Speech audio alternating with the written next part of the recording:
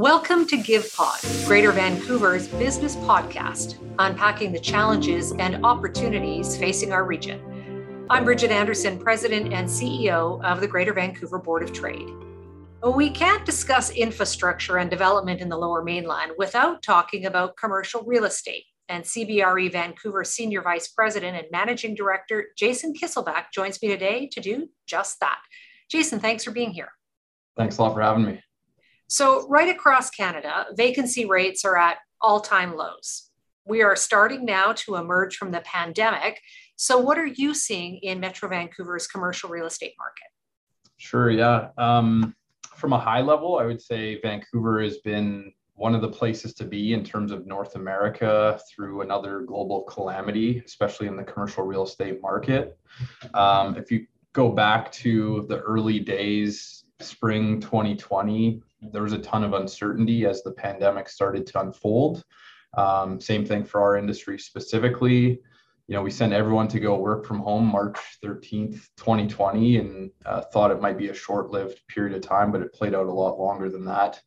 The commercial real estate business is very tied to GDP, employment, and population trends. So we tracked those very closely, but early days, it was very much pens down. We need to figure out what's going to happen in the greater economy and how that will play out in our industry. And as things started to unfold, we saw some new trends emerging, definitely, with, remote work, what was going to happen in the office sector specifically, huge adoption of e-commerce from people who weren't necessarily doing that, and what that's meant for the industrial sector long term. Definitely some changes around apartments and multifamily. I'd say uncertainty sort of categorized 2020. Going into 2021, we had a lot of question marks and thought, well, if we could just sustain the activity we had in 2020, that would be a win. And we very much outperformed that in 2021, and we saw a lot of growth in the industry. And you fast forward to where we're at today, I would say the mood is the most positive that it's been in the last couple of years. And people are very bullish on the commercial real estate market and Vancouver as a city in general. What's fueling that bullishness then? Is it, part of the mindset that we're coming out of 2 years of a global pandemic where we've all felt really shut in and there's just an opening up, or there's some other factors at play? I think it starts with just how the city sort of performed throughout compared to some of the other major markets in North America, definitely in Canada, just a feeling about the city and the fact that we were able to be more resilient. But there's also just, I think people's mindsets have shifted from the pandemic mentality and going in and out of lockdowns and things like that to we are closer to the end than the beginning, we think. We hope. And we're ready mentally to start making some of the business decisions that we've pushed off. And that, plays out in the commercial real estate sector, definitely. So if we're seeing a bullish market and we're seeing low vacancy rates, that must mean there's an impact to prices. Talk to me about some of those increases that you're seeing and what that means really. Yeah, it was interesting seeing how things played out in the different asset classes in terms of pricing throughout the past couple of years. With the office market specifically, you would think, well, demand levels are off, is everyone going to reduce prices? But that wasn't really how you were going to get demand back. It wasn't about, prices going up or down. So prices kind of held firm in terms of office. And now as we're seeing a return to demand for office space, prices are definitely escalating quickly. And I think the office market is one to definitely watch this year for big changes. Tons of pressure on the industrial market in terms of price escalations there. It's the lowest inventory market in North America, and there's no slowdown in demand. So there's definitely a lot of pressure on prices in that asset class. In terms of land and the residential side of things for multifamily, which we deal in, I think there was a little bit of a pause in 2020, not knowing, what the rental market's going to look like, but that's come back as well. So there's pressure on those prices as well. So yeah, we're seeing that across the board. A lot of this sounds like great news. You think about we're seeing a vibrancy return to the downtown core, slower maybe than what many of us, including the Board of Trade, would like to see, but seeing people come back to the office. But underlying all of that, I mean, you talked about industrial land. We just have such a critical shortage of industrial land in our region that there are some factors, I guess, on the other end of this equation that there's a real crunch for space overall. Yeah, definitely. In terms of industrial, our biggest issue right now is finding space for people to, expand into or occupy that they could actually move into even this year or in the next 18 months. So it's definitely on the mind of those occupiers, where else can we start to develop more property for industrial specifically? But hard in this region. I mean, we're boxed in by mountains and the ocean. Yeah, we start every presentation with someone from out of the market with the map saying, to the north is mountains, the west is ocean, east is agricultural land reserve, south is a border. So you're very much, kind of boxed in there. Seeing some creativity and development form and people trying to make more use of the sites that exist now. We're also seeing finally redevelopment of functionally obsolete buildings for industrial specifically. So some of the trends that we were predicting may happen are finally coming to fruition. And it's probably because of end unit pricing being where it's at. You can make sense of the economics now. Are there specific sectors fueling the demand? I mean, tech comes to mind. There's been just a real growth that we have seen in that sector. But is it beyond that? Yeah, I mean, tech for office is the major industry. We've seen really good growth in life sciences. So, manufacturing, light industrial or lab engineering space as well. And that kind of crosses over between industrial and office. Industrials, on the larger, large format side of things, e-commerce is really fueling the demand, but we're seeing an e-commerce for newer types of products that we weren't before, specifically food and beverage and grocery delivery, which is really ramping up. So all of those are growing. And how does what's happening in the Metro Vancouver region compare to other jurisdictions across Canada? I mean, as we started this conversation, vacancy rates are at all-time lows right across the country. But is there anything that really sets Vancouver or Greater Vancouver apart from the rest of Canada? Yeah, I mean, our experience through the past couple of years was significantly better than the other major markets. We weren't in lockdown like lots of places. Yeah, I felt, sorry for people in some of the other jurisdictions. And there's, a few reasons for that. But, when people would come out here in the last 12 months or so from, Toronto or Montreal, they would say it feels like we're about 90 days ahead of where they're at any given time. So, yeah, I'd say our experience was just significantly better than the other major markets.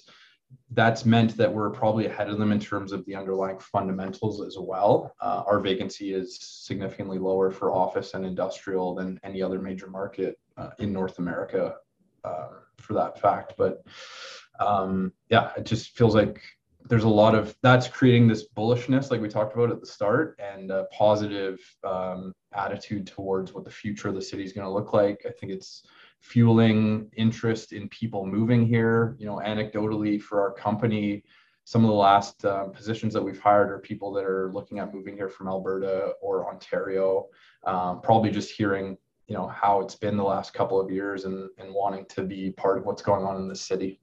And winters are certainly better here than they are in many places across Canada. Besides the pandemic, one of the other big priorities for our members and for businesses in general has been around this understanding the importance and prioritizing ESG. So when you look at factors like that, how does that play into organizations looking for space, whether it's, industrial land or whether it's office space? Is this top of mind for many of the clients that you're working with? It's definitely becoming a topic that we're discussing a lot more often. Anytime we're doing a bigger pitch to win business, companies are asking about how we can help them with ESG and what our ESG strategy is. What I would say in terms of how you asked the question, a lot of companies have made commitments that say by 2030, we're going to be carbon neutral. The leases that you're signing now or in the next couple of years are going to play into that strategy. And so if you're a larger occupier of office space, for instance, and you're looking at a longer term lease with a significant number of people, you're going to wonder, how's that building going to fit in terms of our commitments for ESG? You know, they may look at even the ownership and what their commitments are for ESG. They might go as far as to say the broker partner that we work with also needs to commit to those factors. So it's definitely growing, and we're spending a lot more time on those specific benchmarks. And so it's not just, when it comes to the office space, the kind of office space it's going to have, but really, what are some of those factors around better sustainability, et cetera. And going back to the pandemic, lots of organizations have decided that they're going to go to a hybrid structure, or maybe work from home entirely, or, they really change the way that they are going to work.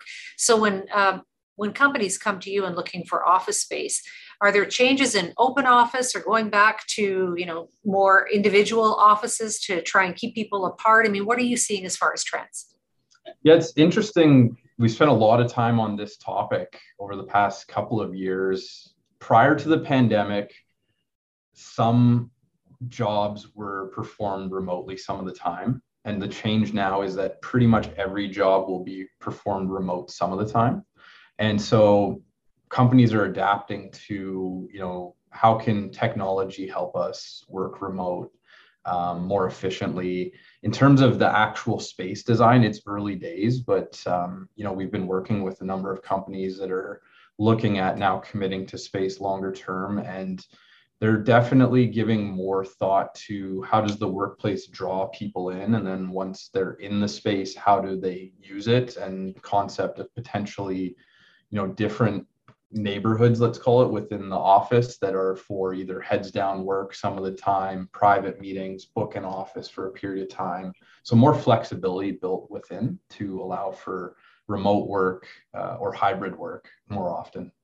I'm going to ask you to look a little bit in your crystal ball. And I'm sure you're asked these kinds of questions all the time, but as we said a few minutes ago, it feels like we're coming out of the pandemic. We're certainly all very hopeful that we're in a much different place. So if you were to look out over the next couple of years, or maybe even 5 years, where do you see demand for industrial land and office space for Greater Vancouver? Is it still going to continue that upward trajectory? I'm biased, but I don't see any. I don't really see any issues in the demand for space. I see continued growth. I see, our GDP continuing to pick up, growth in office employment sectors, the amount of people that are moving here, and that's all good news for all of our asset classes. But there's a flip side to this good Sure. news, right? Yeah. Because where are we going to put all these people? I mean, Yeah. is that really it? What would you say is our biggest challenge when it comes to commercial real estate for a region? Yeah, I mean, it's a supply challenge. And that's partly geography. It can come down to some of the policy. We're also hearing, around just the cost to build now with construction input inflation. The amount of time it's going to take to get permits, if there's a wave of demand for new occupiers that want to build out the office space that they've leased. So yeah, cost, timelines, and yes, the geography and policies are all sort of the limiting factors. And it's really quite complex. And one of the things that we try to do on this podcast is really talk about some of these challenges and how we solve them for a region. You're talking about added costs to business when businesses are already facing so many added costs, whether we're talking about tax and regulatory issues, or we're talking about whether we're talking about inflation and supply chain issues.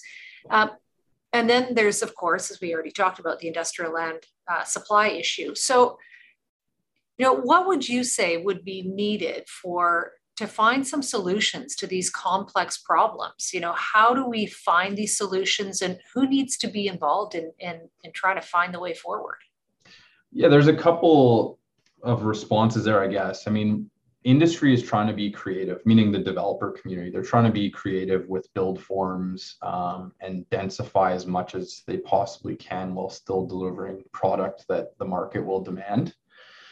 Short answer to your question, I think the government and industry need to work together as much as possible to come up with solutions that actually make sense. And there's some groups that are, doing a good job of that. Board of Trade does a good job working with government. NAOP, UDI, ULI, these industry associations for the commercial real estate industry need to spend as much time as possible working with the municipalities. I'd say every level of government, but it really starts with municipal policy and then provincial, to talk about what the issues are that we're facing and some pragmatic ideas that they can start to introduce that will actually affect some change. I'm glad that you mentioned the municipalities, because that's really where the responsibility for permitting lies, and a number of other issues that really do impact costs. So, what I hear you saying is that to have the municipal government or governments, depending on what jurisdiction you're in, at the table, but the provincial government as well, and really looking at some solutions. What would you say? And again, I guess I'm asking about your crystal ball there, that, are we at a point where it is becoming critical for the growth of our region if we don't deal with these issues? In some areas, definitely. Industrial's at 0.5% vacancy the last time we ran our stats. So there's no real room for growth there. And that one is very critical. And we hear a lot about housing in the news, and that's because it's, you're dealing with people's primary residence. So that one's critical as well, I would say.